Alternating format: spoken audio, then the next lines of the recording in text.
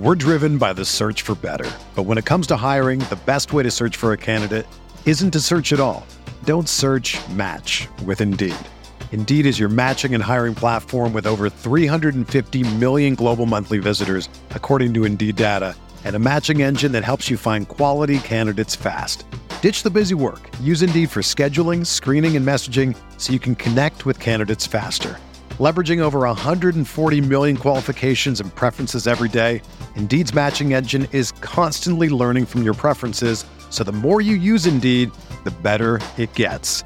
Join more than 3.5 million businesses worldwide that use Indeed to hire great talent fast. And listeners of this show will get a $75 sponsored job credit to get your jobs more visibility at Indeed.com/Blue Wire. Just go to Indeed.com/Blue Wire right now and support our show by saying that you heard about Indeed on this podcast. That's Indeed.com/Blue Wire. Terms and conditions apply.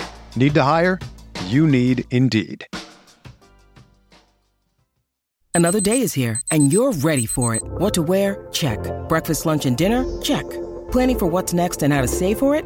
That's where Bank of America can help. For your financial to-dos, Bank of America has experts ready to help get you closer to your goals. Get started at one of our local financial centers or 24/7 in our mobile banking app. Find a location near you at bankofamerica.com/talktous. What would you like the power to do? Mobile banking requires downloading the app and is only available for select devices. Message and data rates may apply. Bank of America N.A., member FDIC.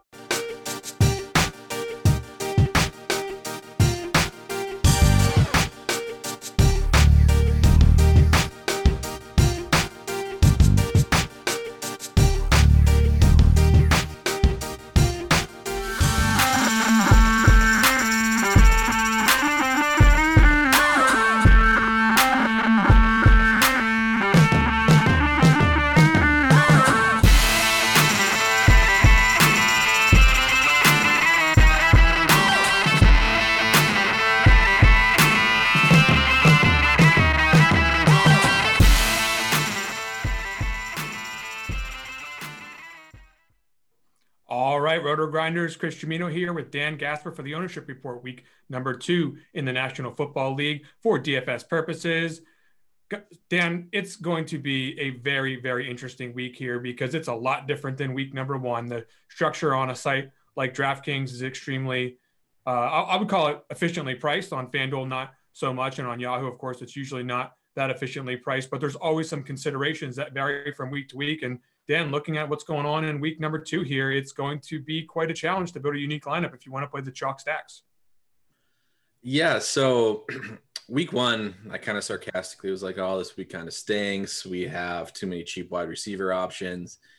And the build was fairly obvious, but I do feel like there were plenty of ways to get different, just stack Kansas City. Who would have guessed? Right. But this week is different in the matter that, like, I still think the chalk build is obvious, but it's a little bit harder to get off of because some of these plays are just like tremendous plays. Like you said, it's efficiently priced. I would go as far as saying perhaps a little bit mispriced on some of these Dallas receivers that are going to really soar the ownership up. So it's a little bit different from last week, but kind of equally is meh for me, I guess, in terms of trying to figure out what to do different. There's no Marquez Callaway to blow up your lineup this week at 3,400. We're looking at last week's ownership projections versus the actual ownership. Pretty good correlation on our ownership projections last week. But as just talking about the way things are different build-wise, you're not going to see Christian McCaffrey up here in the 20% range because you don't have your Callaways and Kyle Pitts to structure builds. There's no Elijah Moore that people thought was going to be another bust, speaking of last week. No cheap defense that everyone's going to play. It's just really going to be spread out a lot more across the various lineups. Just some other interesting notes from last week. Guys like Tannehill and AJ Brown, they're not going to get as much ownership this week because they were pretty highly owned and busted.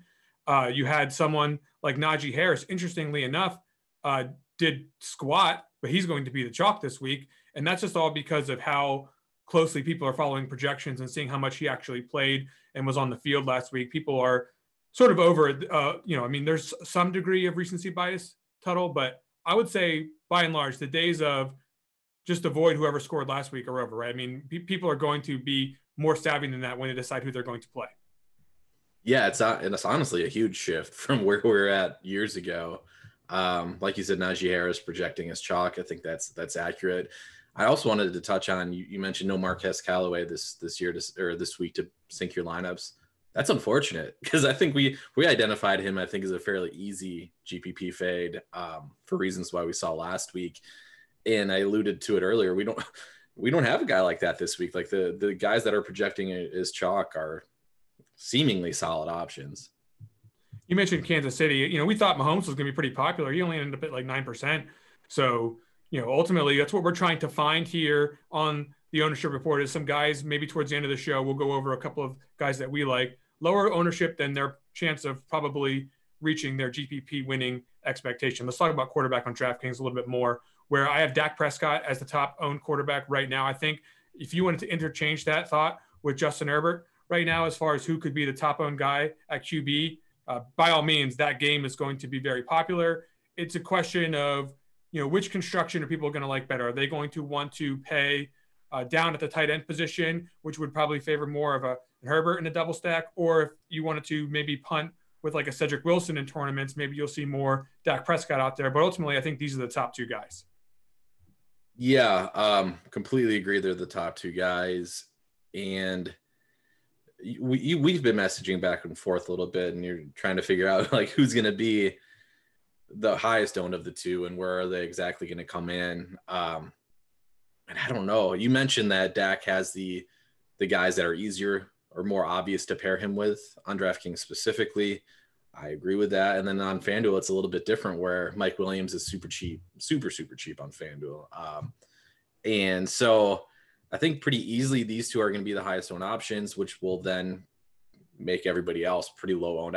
I do not think you have to worry about ownership of any quarterback after these two guys, basically. Yeah, and I think that's where when we start to talk about ownership differently these days, we should be really thinking about the ownership of not just the stack, you know, the ownership of Herbert plus Williams plus Keenan Allen, but then, you know, probably who's going to get brought back, and then what salary does that leave on the table, and what does the rest of the build look like? I mean, I think you're really starting to get a more holistic approach these days as far as when we consider ownership. You know, what does the total lineup ownership look like? And I think you're going to be in a struggle if you go ahead and put someone like Dak in the lineup, and then you want to right away put both CeeDee Lamb and Amari Cooper. Well, that's going to start leading you down a path to a very, very consistent build with a lot of other people. And I think that that's where we have to talk about, like, what is that we're going to do with the rest of our lineup that is going to try to keep that lineup's general ownership down, because you don't want to find yourself in a situation where you've got Najee Harris and, you know, Chris Carson in that lineup as well. And then you're really going to be you're basically shooting for the nuts there, and it's probably not going to be the nuts. Would you agree with that? Yeah, 100%. And the other thing to think about here when constructing lineups is, total overall ownership too, like you mentioned, and a way to kind of figure this out, right? So these guys are both playing in the late game. And so I know Drew Dinkmeyer talks a lot about optionality, and the idea behind it is you're going to go a little bit more contrarian. So if you're playing these two guys in your main lineup, main tournament lineups, you have some sort of stacks here with these guys. Maybe get a little bit more contrarian with your early plays in your lineup, because then based on how their performance goes, if they bust or if they do well, you know, then if you can eat the late game chalk or if you need to pivot a little bit. So I think that's something to keep in mind if you're playing, you know, Charger stacks, if you're playing Dallas stacks. Maybe get a little bit weird early on, so you know if you can eat that chalk or if you need to pivot elsewhere. If you do pivot elsewhere for your main stack, you've got a lot of great options. Just looking at in this next tier of guys, Brady, Hurts, Allen, and Wilson. I mean, you make the case. Which one of these guys do you not like the situation for this week? I'm seeing a pretty good spot here, even for Jalen Hurts against San Francisco. You know, Detroit was getting up and down the field on them towards the end of the game last week. There's really nothing that says, you know, pause on these higher owned guys that are basically, they could be as up to half as owned as the top two guys. Yeah, of the three, Hurts is probably my least favorite, but that's because I have some priors against him. He looked good in the new offense, and they did look to highlight his strengths a little bit more, quicker passing, things of that nature. I love Josh Allen this week at this ownership. We talk about a team. We pretty much mention him every week because he's on a team that's just going to throw the ball at such a high rate, right? Like he saw 51 pass attempts last week, obviously did not perform very well with those 51 pass attempts, but this is a guy that we can confidently say is in an offense that's just going to throw the ball no matter what. We can't necessarily say that about it. Basically any other quarterback, any other quarterback might end up handing the ball off, like Russell Wilson, who's in the same range. Like if Seattle gets out to a lead, it's going to be Chris Carson's show. That's not the case with Josh Allen in Buffalo. Like the matchup's not the greatest, but we know he's going to get the volume. We know who his top targets are in that offense. So Allen is, I think, pretty easily my favorite option in here, just because I know he's going to throw the ball an absolute ton no matter what. Yeah, I think that if you go ahead and do a Josh Allen stack and you start to add a bring back, we don't have to bring anybody back here, but let's say we wanted to just get a couple of wide receivers with Josh Allen, you're going to see that the price points are pretty attractive, even if you just did Diggs with one of the other receivers. But if you did both the receivers, you're going to have a pretty affordable way to give yourself some options with the rest of your lineup build. So I think that's an interesting fact about Allen this week when it comes to the way that you'll construct your rosters. But ultimately, I don't think he's going to be he was, one of the higher owned quarterbacks last week, and I don't think he's going to get quite that high this week. Russell Wilson is the guy that I heard talked about quite a bit this week. Looking pretty good last week. Obviously we love these wide receivers in this offense. God, this guy throws such a beautiful deep ball. And Tennessee on the back end, I don't want to call them woeful yet because it's early in the season. We don't exactly know what's going on here, but certainly Arizona had their way last week, and Russ is looking to take this new offense, to higher levels than it's been before. A pretty good week one. What do you think about Wilson? So I love Wilson. I mentioned that I do prefer Allen slightly above him, but here's the thing, like with Russell Wilson, we know his target tree is extremely narrow too, right? Like it's going to be DK Metcalf, Tyler Lockett. Yes, it's an expensive target tree to roster in DFS. Not on FanDuel. If you look at Metcalf on FanDuel, Metcalf's pretty cheap. Yeah. And so what do we have? Curious, project target share wise out of Metcalf and Lockett? Probably close to 50%, if not over. Is probably what you're looking at on pretty much a weekly basis. We know this Tennessee team's absolutely terrible. The offense was hyped a lot preseason, and honestly, they just ran away with the game in week one where they weren't tested and we didn't get to see a whole lot. Like if they're going to actually push the ball a little bit more. And that's what you would worry about here with them being 6-point home favorites. But if Tennessee can keep pace, the ceiling on Wilson and his stack is just, it's huge. Yeah, we only have like 46% on those guys. So, I mean, there's clearly, even room if you wanted to be more aggressive with the projection. You could say, these guys are even a little bit higher than we have them projected and even better plays. But ultimately, this is going to be a game that maybe on a different week was even more targeted than it is right now. But just because we've got so much popularity on the Dak game. And, of course, people want to play Tom Brady or at least his receivers, if not Tom Brady, because of what they did last week against the Cowboys. So, there's a lot of good options here at the top. And then, Kyler Murray, after what he did last week at 8.2, the price point kind of takes him a little bit farther down the board here. And all he did last week was put up a massive GPP winning score. Yeah, so that's the other game. So you mentioned it when you said there are so many games with totals over 50 points this week. Like any other week, some of these games would just have absolutely massive ownership, and we're just not going to see it. I agree we'll see most of the ownership in that Chargers Dallas game, which then leaves open Minnesota, Arizona, Tennessee, Seattle. Minnesota, Arizona, I don't want to say it's sneaky because it's like, hey, these guys are obviously good plays, but it's not going to get the ownership that it would see on any other week. So Kyler, excellent play. Even Kirk Cousins from this game, like absolutely gross to play a guy like Kirk Cousins, but they're going to have to throw the ball. So you worry a little bit about that the pressure will be able to get to him. Like Cincinnati obviously got to Cousins pretty easily last week. We saw Chandler Jones just eat up the Tennessee offensive line. So there's some concern about that. I would almost say there's possibly too much concern about that's driving people away from this game in general. And we also saw Arizona's defense look good last week against Tennessee. So I think those factors will drive specifically Minnesota's ownership down significantly. Justin Jefferson, Adam Thielen, even though Thielen had a good game last week, we'll see his ownership driven down. So I do like this game. I think we'll probably, of the 3 late games that we've talked about so far, I think this might end up being the lowest owned game, which makes it an absolutely great game to target for sure.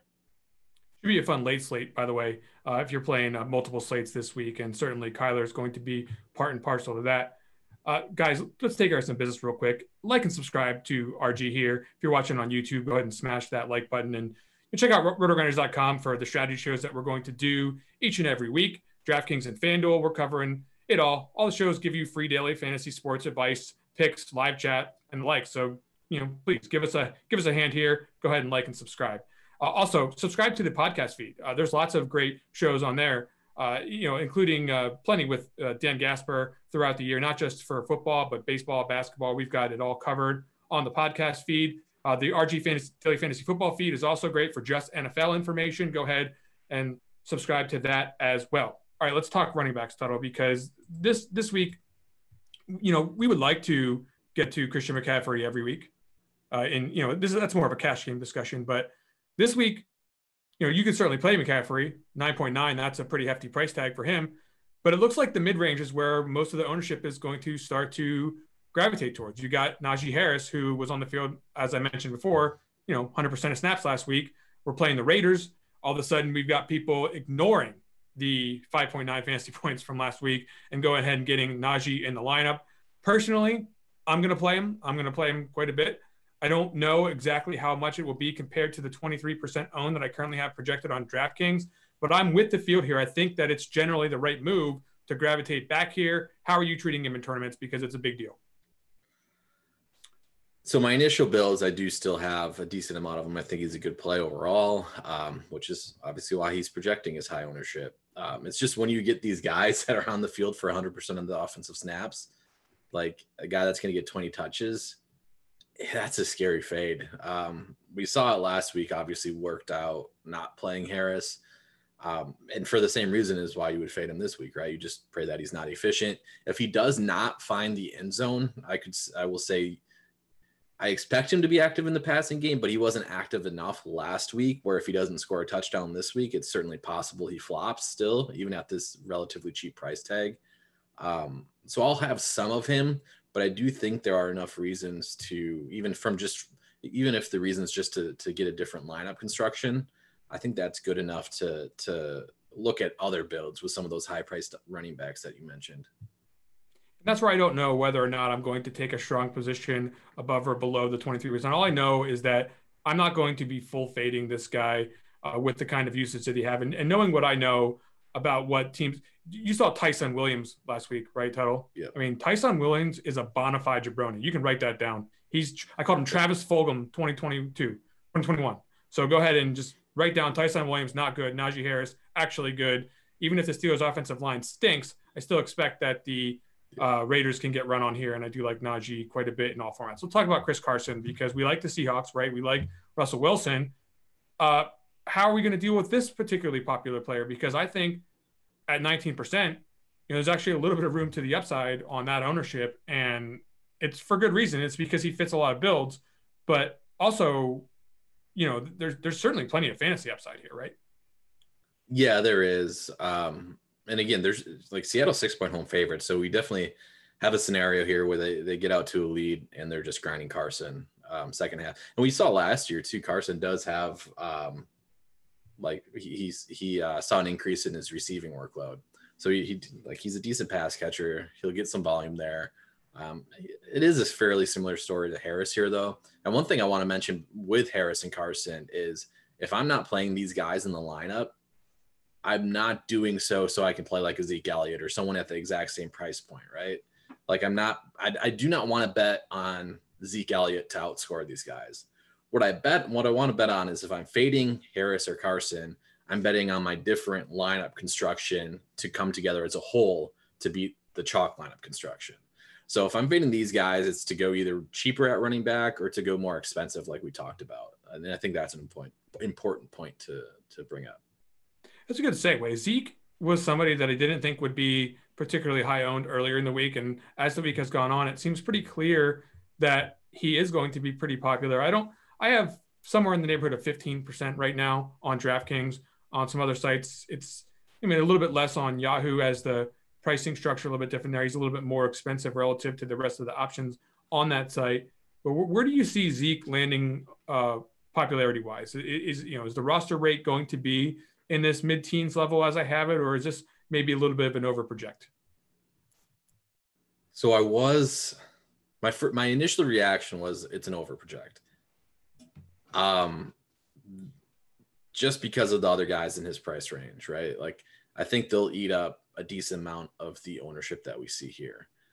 So I think it's probably a slight overproject, especially because I don't think people will pair him with the receivers, right? So we know CeeDee Lamb's going to be high owned. We know Amari Cooper is going to be high owned. It's unlikely that we see a team construction, or it's certainly be much lower owned, where we see like a Dak, Zeke, and CeeDee Lamb, which is something to consider when creating your lineups. But I do think it's probably a slight overproject. But at the same time, it's so weird to see Zeke at a 6,200 price tag and be like, okay, he's not a lock. Right. I do think it'll be closer to, over 10%, I guess, is really where I'm quite sure it's going to be. 15%, just looking at it again as we do this show, it looks like it may, like you mentioned some good reasons why he might not appear in those stacked lineups and unstacked lineups. I still think you could see him used quite a bit, but at any rate, he is part of that mid-tier category that we're trying to maybe make sure we're not falling into the trap of making too many mid-tier balanced builds if we're making a diverse set of lineups to try to span the leaderboard. And that's just one situation where Zeke is, he's not someone, like you said, that you want to just go ahead and pair with two other guys in the mid-tier. You want to definitely make sure that you're trying to switch up that build as much as possible and not say he's going to outscore these top two guys. Okay, so let's talk about the expensive guys real quick. Let's talk about McCaffrey, 12% owned. This is probably going to be a good tournament play, right? Like, I don't see his ownership on DraftKings specifically getting high. Maybe on FanDuel it gets up there, but it certainly seems like a situation where 9,900 is too much of a price to pay, not going to be the popular build. Yep, good tournament play. Like you said, it's not going to be the popular build just because, it's not week one where we have 5 3K receivers that are standing out as decent options. We have a couple okay 3-ish K receivers this week. So it will not be a popular play. Good tournament build, or a good tournament option, and across from him, and you can play them together. Like we typically say, hey, don't play two running backs on the same in the same game against each other on the same lineup. You can throw that out the window with Kamara and McCaffrey. They do so much for the respective teams that you can 100% play them in the same lineup. And speaking to Kamara specifically, saw an expanded role in week one. We think Jones Jr. is going to see, the backup work. And heading into the first week, we were kind of like, what's it going to be? Is it going to be at the same level Latavius Murray was playing backup in the last couple of seasons? And from what we can gather, I think it's going to be less. So we're looking at probably a larger rush share for Kamara, probably a fairly similar target shares is what we saw in previous years. But even just that added rush share, I don't think he's going to get taken out at the goal line or anything like that. That was somewhat of a worry with Murray. There's still Taysom Hill there to be a nuisance, but regardless, I would say to higher touchdown equity this year for Kamara than what we've seen at previous seasons. So I like both of these high priced running backs in this game, and I think you can play them in the same lineup. Somebody like an Eckler or a Darrell Henderson, they're certainly going to be popular options this week. Henderson, if you talked about him prior to his rookie season, right? Everyone was all over this guy. They were just salivating. Can't wait to see what Darrell Henderson does in the NFL. Then Sean McVay got a hold of him. They basically didn't use him for a couple of years. Now all of a sudden he's got all the opportunity, and people just kind of don't want to play him at 5,700. Is this a mistake? He got all the work last week. So I still think there is the thought or idea, and I'm not sure it's right, that Sony Michel is going to see a larger workload than he saw in the first week. Like I still think there's a thought out there that Michel's still learning the playbook. He's new to the team. His role will expand as the season progresses.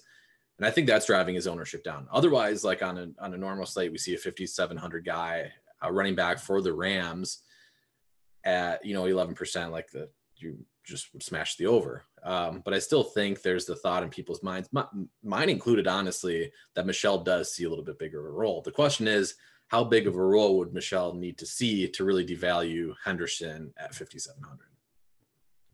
Yeah, so we baked some of that into the projections. We're still liking what we see here with him from a play projection standpoint. The ownership is not out of control, so I think that he fits in pretty well, barring any sudden change in how popular he is going to be. Tuttle, we can't play some of these stud guys this week in DFS, but if you go over to Thrive Fantasy, if you go prop up on Thrive Fantasy this football season, you're going to be able to play on a daily fantasy and esports app for player props. And you can eliminate the countless hours of research focusing on guys like Marquez Callaway and, guys we wasted our time on last week, and focus on just the top tier athletes that have the biggest impact on the game, like your Christian McCaffreys. Choose 10 out of 20 available players that they have to build a lineup of props. Each prop's going to be assigned a value for both the over and the under based on how likely it is to hit. Most of the props are going to, rack up the most points with those props, and you can win your share of the prize money. Use promo code GRINDERS when you go over, Tuttle. I want you to do that right now, as a matter of fact. Sign up today, and you'll get 100% on your instant first deposit. So up to $250, you can get that free over at Thrive Fantasy. They're going to do a 50K guaranteed.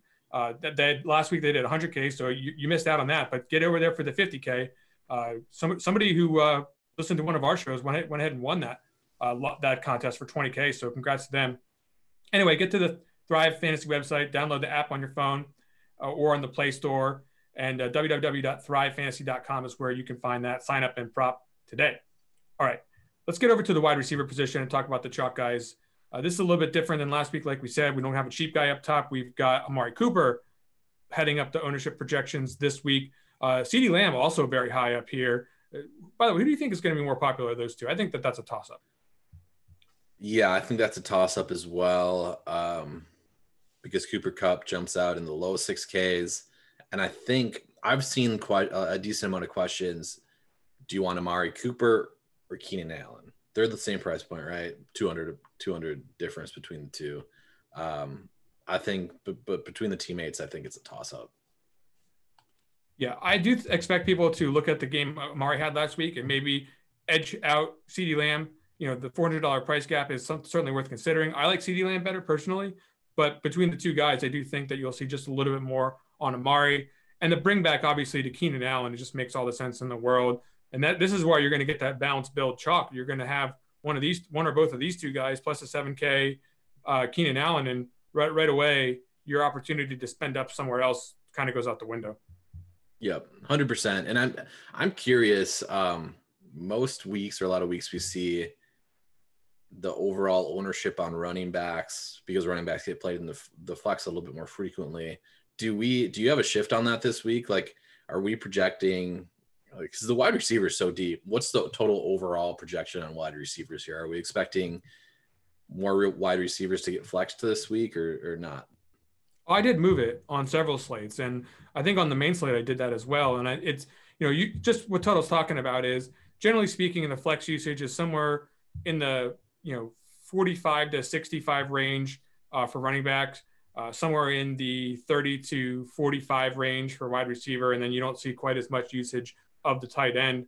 Looks like right now, I have running back down to 250 and wide receiver up to 340 at the moment. I think that you can make the case that there maybe there could be more wide receiver than that, but that's still a pretty decent lean towards the wide receiver position as compared to how I might normally project it. And that makes sense, because there's just not, like, name a cheap running back that you like. Yep. I got one, but okay, well, we'll talk about that later. Let's talk about Cooper Kupp. He's going to be popular. He's 6K once again in that mid-tier build, and he had all the fantasy production last week, tons of targets, 10 targets, as a matter of fact, last week. Everyone's thinking that Matthew Stafford in this offense is going to elevate the play of the wide receivers as compared to what Jared Goff was able to do. Discuss that. How do you feel about playing chalk Cooper Kupp? I'm mostly okay with it. So the thing is, like, every week we get these guys that are on primetime games. The sites are too eager to release salaries super early, and we kind of get some mispricings. This is one of those mispricings from Cooper Kupp. I don't know why Amari Cooper and CeeDee Lamb are as cheap as they are. That's a different story. But chalk Cooper Kupp, especially on DraftKings, where you get the full PPR, is fine to me. He's shown such a floor in the past with Jared Goff. Typically the pivot off of him would be Robert Woods, though. And the thing with Robert Woods, he was out. Van Jefferson ran more routes than Robert Woods in week 1. So it's like, usually if you think Kupp's going to be chalked, then you just go and play Robert Woods. And I would not feel comfortable doing that. Woods kind of got there with a late TD last week. And like I said, he wasn't on the field as much as we were previously accustomed to. So I'm not pivoting off of Kupp for Woods in this instance. And I think Kupp is certainly a fine play. Yeah, it's someone that I was on for season long this year, and I was happy to see him start to go up here at 20% this week. I'm certainly not going to be going out of my way to get way over top of this. There's just so many good options down the board here that I think I would like to maybe try to differentiate a little bit from Kupp more so than the field will do at, approaching that 20% mark. Now, Chris Godwin, Stephon Diggs, to a lesser extent Diggs, I'll say, but Jamar Chase and DeAndre Hopkins, 3 of these 4 guys were guys that really stood out last week. Diggs stood out all last year. I think these are the next 4 guys in terms of popularity. Let's talk about Godwin, though. There's pretty good receivers on this team. Are you really going to want to roster among those 3 the guy who has the highest own percent? I mean, certainly everyone is deserving of their share amongst your diverse set if you're on the Buccaneers this week. But what I'm trying to say is, if you could only choose one, it would have to be one of the other 2 guys, right? Yeah, for tournaments, 100%. Like, Godwin is easily the quote-unquote safe guy. We know the target share is going to be there for him. The thing is, like, so you're going to hate this take because it's not a statistically based take. But with some of these veteran quarterbacks, we saw it back with Peyton Manning a decent amount. He'll feed the alpha receiver coming off a bad game just to get the confidence back going. We saw Godwin eat. We saw Antonio Brown eat in week 1. Mike Evans was held, I think it was just 3 catches for 24 yards, something crazy like that. And Dallas was basically bumping him on the line with Trayvon Diggs and sending help his way. So Dallas was playing to shut Mike Evans down. I'm not saying that's not going to happen this week with Atlanta. Like, they could play the same thing, but if not, like, cue Mike Evans up. He's going to absolutely eat. And Brady will look to feed him too, I think. Could also just be that Anthony Brown stinks, but Antonio Brown was just burning him. But at the end of the day, I think if you are in that situation with the Buccaneers where you're trying to figure out who to be the most contrarian with your stack is concerned, you definitely want to take a look at how things have gone recently. Because I know that's just, in one breath I say that, and earlier in the show I said something completely different. But at the end of the day, these guys are all 3 going to project fairly similarly. It's not easy to go ahead and put a massive target share on one of these guys as compared to the other. Right now, Godwin's got the edge, but Mike Evans, even if you can't project him for more, you still have to give him a reasonable chance at being the highest ceiling of the 3 every single week. So that's a situation where I'm looking at the ownership here, looking at Godwin and saying, I like him, but I think I like the other guys better. Let's talk about Jamar Chase real quick. How are you going to handle this? Because last week it was T. Higgins everyone thought was going to be owned. This week I think Chase is the guy people think is going to be owned because of the recent performance, quite frankly, but also the price tag. How are you treating this? I think I could almost put that conversation on repeat that we just had for Tampa Bay with Cincinnati. Yes, agree. I think the target distribution on a weekly basis is going to be matchup dependent. It's going to be fairly hard to predict heading into the week. So in that sense, you just take the lower owned guy, right? Like, if you look at projections, these guys project extremely similar between Higgins and Chase. We currently have Chase projected for 3 times the ownership of Chase. So, like, that's easy. Just take T. Higgins. Like, it could be a spot where Chase just ends up being the dominant alpha, but we don't have enough sample to realize that yet. We have no clue, really. So in a situation where there's a lot of question marks in the air and you really don't have any idea, just take the lower owned guy, right? Yeah. And I don't think you can have that same conversation with the Cardinals because Hopkins is just so much better than the other guys. Yeah. I mean, don't get me wrong. AJ Green's had his day. Christian Kirk looked pretty good last week. Everyone's in love with what Rondale Moore can do. But I think when you just look, skill set to skill set, Hopkins is just better than the other guys, not really close. And I think the quarterback knows it, and that's how it's going to work out target share wise pretty much most of the weeks. Yes. But what I will say, like Hopkins easy far and away, number one. If you're chasing Christian Kirk, don't do it. Like I will go as far to say is that is not a very sharp move. If you're trying to play someone here that's not DeAndre Hopkins, it's ugly. I think it would be AJ Green. He was the starter in 2 receiver sets. He's going to be on the field the most. Ran around on 32 of 37 Kyler Murray dropbacks compared to 23 out of 37 for Kirk and compared to 14 out of 37 for Rondell Moore. They do look to manufacture more touches when he's on the field, so that is obviously notable. But man, AJ Green's on the field a lot, and it's a good matchup. He only had 2 receptions last week. I know that, but he was second in the team with targets. He had 6 targets. He's probably washed up, but I don't mind taking shots on AJ Green this week. I don't think you're allowed to say that, right? If you are on a daily fantasy content site, you are not allowed to like AJ Green anymore. He is completely what isn't that like the number one parroted take across the industry right now is that AJ Green is washed and that he can't possibly do it again. By the way, I don't know that that's wrong. I'm just saying it's definitely something that you don't hear too many people getting up on a pedestal for AJ Green these days. So it's interesting to hear from Tuttle. You don't have like an age model, do you? Like.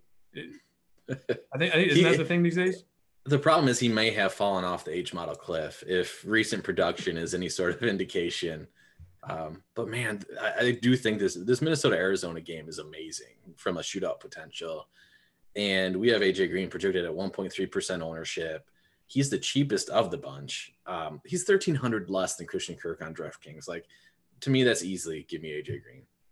I may have a similar take later. Okay, real quick, I'm just going to fire off a couple other popular wide receivers, and then we're going to move on because it's really, once you get past those top couple of guys, I think it's going to start to get spread out quickly. By the way, Cedric Wilson at 3.1K. Am I wrong about this? Like on DraftKings specifically, do you only think he's going to get some ownership? I've got Metcalf, I've got Lockett, I've got both the Browns, Antonio and AJ, and I think maybe we'll see someone like Mike Williams get up towards the top of ownership here as he gets paired with Justin Herbert and those Charger stacks. Real quick on Wilson, is this a correct take here? Is he going to start to creep up ownership because he's 3.1 and paired with Dak? I think it's a correct take. I do think he stands out as the 3K guy to play this week. The one thing I want to say about Cedric Wilson, and we won't know this until inactives are announced tomorrow, but Noah Brown was coming off the COVID list, I believe it was last week, and he was inactive.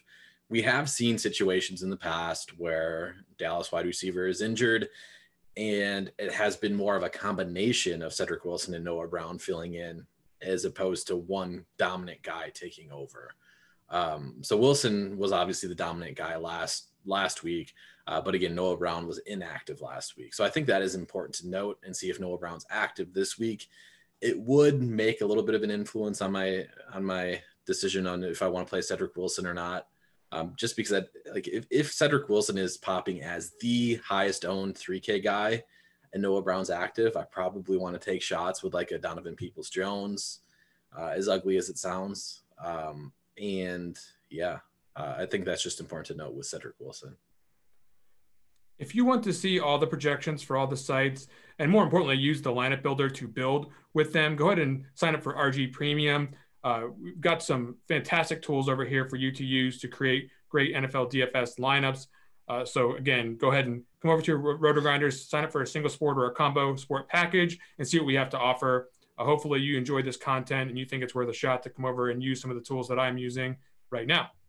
All right, let's get into the tight end position, Tuttle. Top of the list here, I've got Tyler Higbee. I was thinking it was going to be Fant earlier. If you just looked at how would I project it, like how do I think this is going to shake out? I actually think that Fant versus Jacksonville is just a smash. Like they don't have Jerry Jeudy anymore. We're talking about a defense that got just carved up last week by who is it? Pharaoh Brown. This is a situation where Fant is going to be one of the primary targets in the offense. He's not going to be prohibitively highly owned. And unless I'm wrong about that, Tuttle, I mean, what do you think about this? I mean, Higbee's going to be the chop. What do you think about Fant? Yeah. I think I agree with your distribution. I'm just looking at it now. But honestly, like 12% still for Fant is like for a tight end that's not named Travis Kelce or Darren Waller. Like that's still like fairly high owned for a tight end. Sure. So like I agree with your distribution. He's not going to be ultimate chalk. I think he's a good play. I think the Broncos in general, anytime you're going up against a team that has allowed 24 points in 16 straight games, like any offensive weapon from that team is going to be in play. So that almost gives me like, hey, if Fant's going to be the chalk on that team, play somebody else. But still, Fant's not high enough owned where I'm looking to get cute with it. Like if I think Fant's a good play, I'm going to play Fant at that ownership. You do agree he's going to get played though, right? Like I'm not crazy with this projection on him. Like he's definitely going to be someone people are going to be looking at. But the reason I got a little bit excited about him is because we've got Higbee at 4,100, who I also think could be a good play. You know, I mean, this is a situation where he was used a ton last week. I mean, I didn't write down what the exact routes and snaps were for this show, but when I was doing the projections earlier this week and I saw how much he was on the field, I was like, here we go. My preseason projection for him is going to be off because he is, you know, I thought maybe like they would have like Jacob Harris mixed in there, you know, and the other guy, Johnny Munt, you know, they've got all kinds of tight ends out there that could potentially be on the field. They didn't use them. They used Higbee pretty much exclusively. Yeah. So you talked a little bit earlier in the show about how the field's getting sharper. They're actually looking who's on the field more. This will be the biggest test for me is Higbee's ownership, right? Because like he had a fine game, but it wasn't off the charts, like 5 receptions, 60 yards, something around there for Higbee. So if you're projecting him as the highest owned tight end on DraftKings, you're predicting the field to be extremely sharp, in my opinion, because he is the guy that's like, hey, DFS Twitter is all about this guy was on the field all the time. He had massive usage. Like this is excellent. He's an excellent play. And so it will be intriguing to me. I agree that he will be one of the highest owned options on DraftKings. I would not be surprised if the general public overpowered here and played a little bit more Gronk, played a little bit, even Jared Cook. Like the general public loves Jared Cook. Loves. Let me tell you, this guy was going so early in best ball drafts. Like they love Jared Cook. They love this game in general. I would not be surprised if when it all comes down to it in the Millie Maker that Jared Cook comes out higher on than Higbee. I think you have another test here with Darren Waller at 7.6. I mean, if this guy's high owned at 7.6, I mean, look, his projection is like it's like a WR1. It's like 17.5 or something this week. It's huge, but he's also priced like a wide receiver. So if this guy's going to be 20% owned again this week, I mean, that's your test, right? I mean, because this guy got 19 targets last week, which is a reason to get excited for any player. Don't get me wrong. But, I mean, I think compared to some of the cheaper guys in a week where you don't have a lot of salary to speak of, I mean, I'd much rather shift that 7,600 over to the wide receiver position and make it a part of my quarterback stack. I'm certainly not stacking Derek Carr against Pittsburgh. Maybe I'm wrong. But that's a situation where if I'm playing tournaments here, I could get burned if Waller goes off. What do you think? No, I think you're right on DraftKings. I think you're wrong on FanDuel, or at least a little shy. I know it's probably tough to push him too much higher, but I think Waller will be absolute chalk, like stone on FanDuel. Chalk on FanDuel. On FanDuel, I have him at 20%. So I mean, yeah, definitely he's going to be one of the higher honestly. I think he could get over 25%. I know that's from an ownership projection standpoint. I know that's extremely hard to predict, right? It's hard to push any player that high, but I do think on FanDuel, just like he's so easy to get on FanDuel, just because of, again, we got Cooper Kupp at 6,200 or whatever on FanDuel. We have the Dallas receivers in the low 6Ks. We have Najee Harris. We have the other chalk running back that I'm forgetting right now that's cheap, like Chris Carson. Darren Waller on and he's the guy that's so hard to not justify taking, even when he's chalk. You mentioned 19 targets last week. Still a lot of hype surrounding him in terms of Gruden saying like he's the best player he's ever coached. Like this guy's going to get fed, even at 25% projected ownership. If that's what I were to project him at, like I'm still playing him on FanDuel. He's just so good. And let's ease up on look.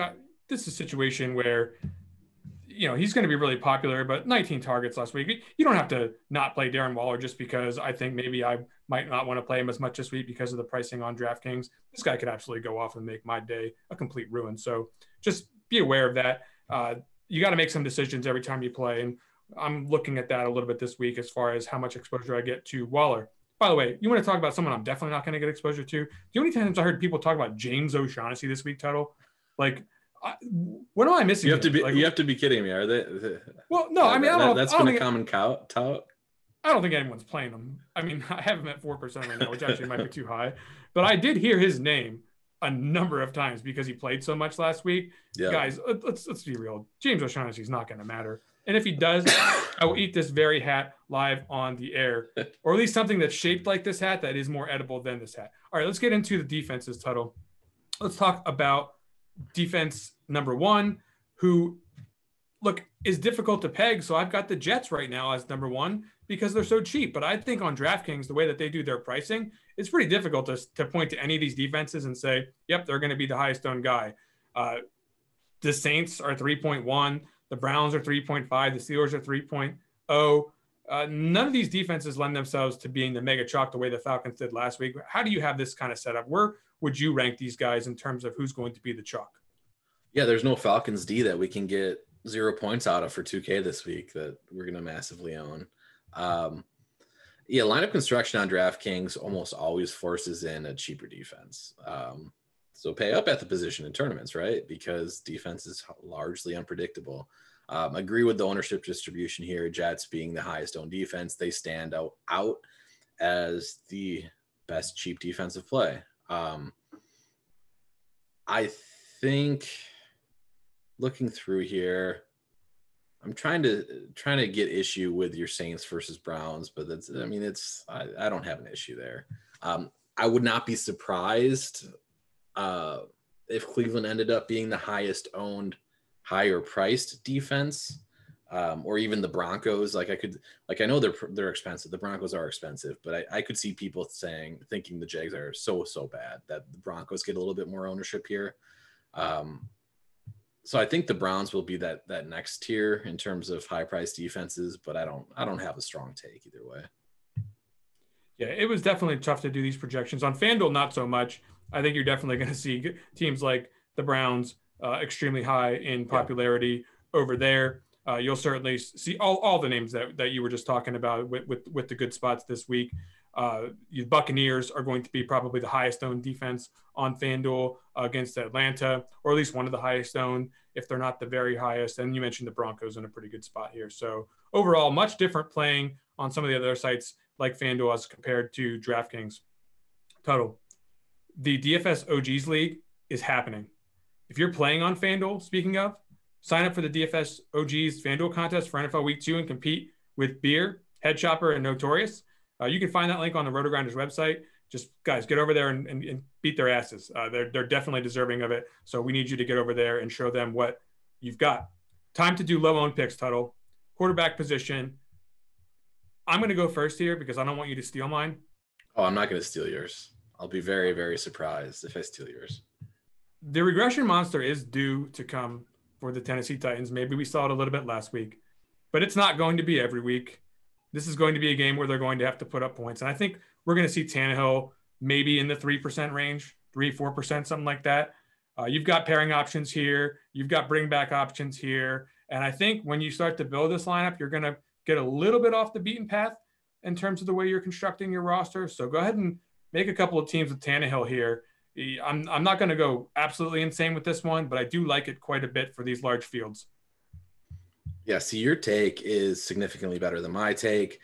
My take, I kind of got suckered into saying earlier in the week on the Swolecast, and I have to double down on it. I have to.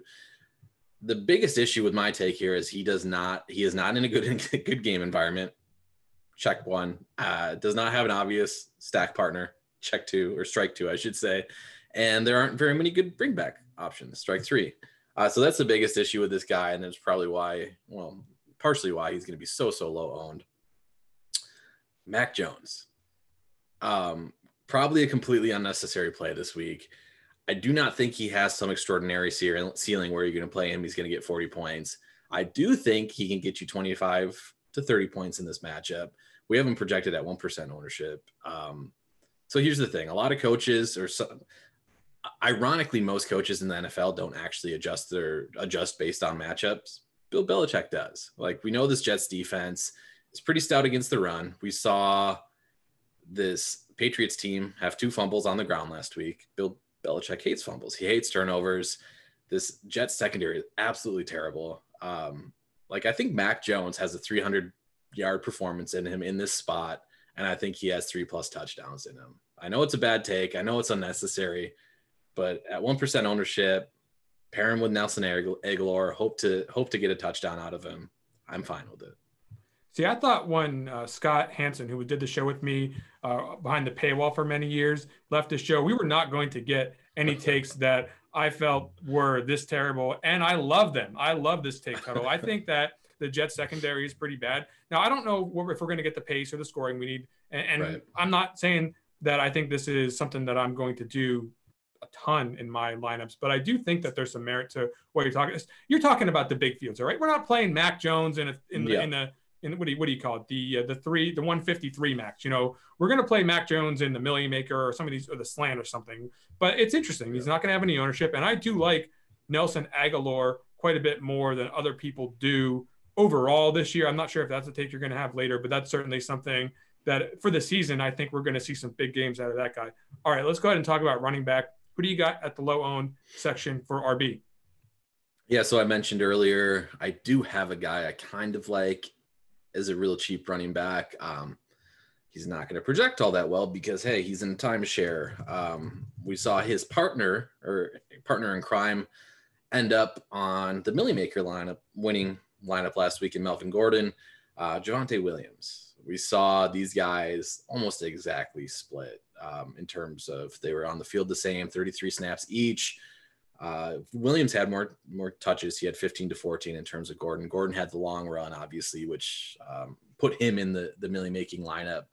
But either running back here, I do have a little bit of an age model. I am a little bit biased to Javonte Williams here, the fresher legs. I think he's the more dynamic player. But again, basically any player against a defense that has allowed 24 points in 16 straight games is going to be in play. Javonte Williams and Melvin Gordon could very easily see combined for 40 touches in this game. We saw that happen last week with the Houston Texans. We saw there were 3 running backs combined for multiple scores, 40 plus touches. So typically I don't like taking timeshare backfields, but if that timeshare backfield has an opportunity to get me 20 touches at 4,400 on DraftKings, I think it's fine. That's very interesting. And I wouldn't call it bold. I think it makes a lot of sense here. That's something like I mentioned Scott Hansen before, shout out to him, by the way, if he's watching. Love you, Scott. But, he would give a take that was very reasonable with high upside like Javonte Williams last year. And then I would follow it up with a boring, predictable pick like Derrick Henry. Derrick Henry is probably going to be like, 4 to 7% owned or something like that. And when Derrick Henry is 4 to 7% owned, just go ahead and play him. Just like, not every time is this going to work out, but one of these times he's going to have 30 fantasy points at the end of the first half, and you're just going to be crying like, why didn't I play more Derrick Henry at 5%? I don't think I need to over-explain this one total. If it's going to happen as a matter of process of elimination in terms of who's going to be the high-owned plays, and even if he ends up creeping up towards the 10% mark, I don't care. I still think it won't be anywhere near some of the higher-owned backs on this slate. Let's talk about the wide receiver position. Who do you got there? Yeah, so my wide receiver play is a little bit boring, kind of just like natural leverage option against Najee Harris. I have a slash here because I think Deontay Johnson, Chase Claypool, Juju, all of them are very similar plays. All of them are fine plays at their projected ownership. Again, Harris is going to see, we have 23% projected ownership on DraftKings, probably similar on FanDuel. Let me see, 30% on FanDuel. So it's like, this guy's going to be ultimate chalk. If he fails, like I don't expect the Steelers offense in general to put up a huge goose egg, but if Najee Harris does not score a touchdown, they're going to get their touchdowns elsewhere. It's going to be through the passing game. It's going to be through these guys. Deontay Johnson is kind of my favorite of the bunch. As weird as that sounds, he's the low ADOT guy who people typically don't like, but he still scores touchdowns. Claypool's the big play guy, so I understand if people want to, go a little bit heavier on Claypool. But I think both these guys are excellent leverage options off of Najee Harris. That makes plenty of sense to me, and I think that that's a good, strong take. Now, okay, so there's lots of options at the wide receiver position, and I could probably give more than a few. But we mentioned the situation that's happening with the Denver and Jacksonville game. You look at the props for Teddy Bridgewater, they're not too bad in terms of his passing yards. And if you think Noah Fant's going to score all the passing yards for there, I mean, you've got certainly Hamler's out there, but Sutton played the most snaps for them last week. Did I read that right? Cortland Sutton, coming off the injury, played the most snaps for the team, and all of a sudden we're putting him out there against a bunch of scraggly, puny arm jabronis, and now we've got Sutton running around out there with his, basically like real alpha skill set, and he's going to be 3% owned. So you don't necessarily love getting excited about Denver Broncos with Teddy Bridgewater as the quarterback, but look, it's a situation where he's not that expensive, and he's got a pretty good amount of upside here without high ownership. So I think that that's the qualification that we're looking for as we try to, get some unique lineups in these large fields. You got another one at wide receiver? Nope. Sutton, I literally was going to put Sutton if I did not have Javonte Williams on as my running back. I just want to mention Julio Jones. You mentioned AJ Green earlier. I don't think Julio is going to be very highly owned. Tell me now, is he washed? Because I don't even know what that means. Is he washed? But this is a guy who's going to be 3% owned, who once upon a time, he might have been 3% owned once in his entire career. So what do you think about this one? No, I don't think he's washed. When he was not injured, which was seldom last season, but when he was not injured, he actually he looked good. That's not the case with what we've seen of AJ Green. So no, Julio Jones has not hit the washed stage yet of his career, I don't think. All right. Do you have a tight end for us? I do. I actually have two. And I don't love them. And it's kind of similar to who was the James O'Shaughnessy line of thinking, with guys that are just going to be on the field an absolute ton. Adam Troutman, going to be on the field a lot. He was on the field and ran around an 18 of 24 dropbacks for Winston compared to the guy that outshined him, Juwan Johnson, who was only on the field for 10 to 24 dropbacks. Obviously, Johnson is potentially more of a red zone threat for the Saints moving forward, but I don't think we can necessarily extrapolate that off of one game.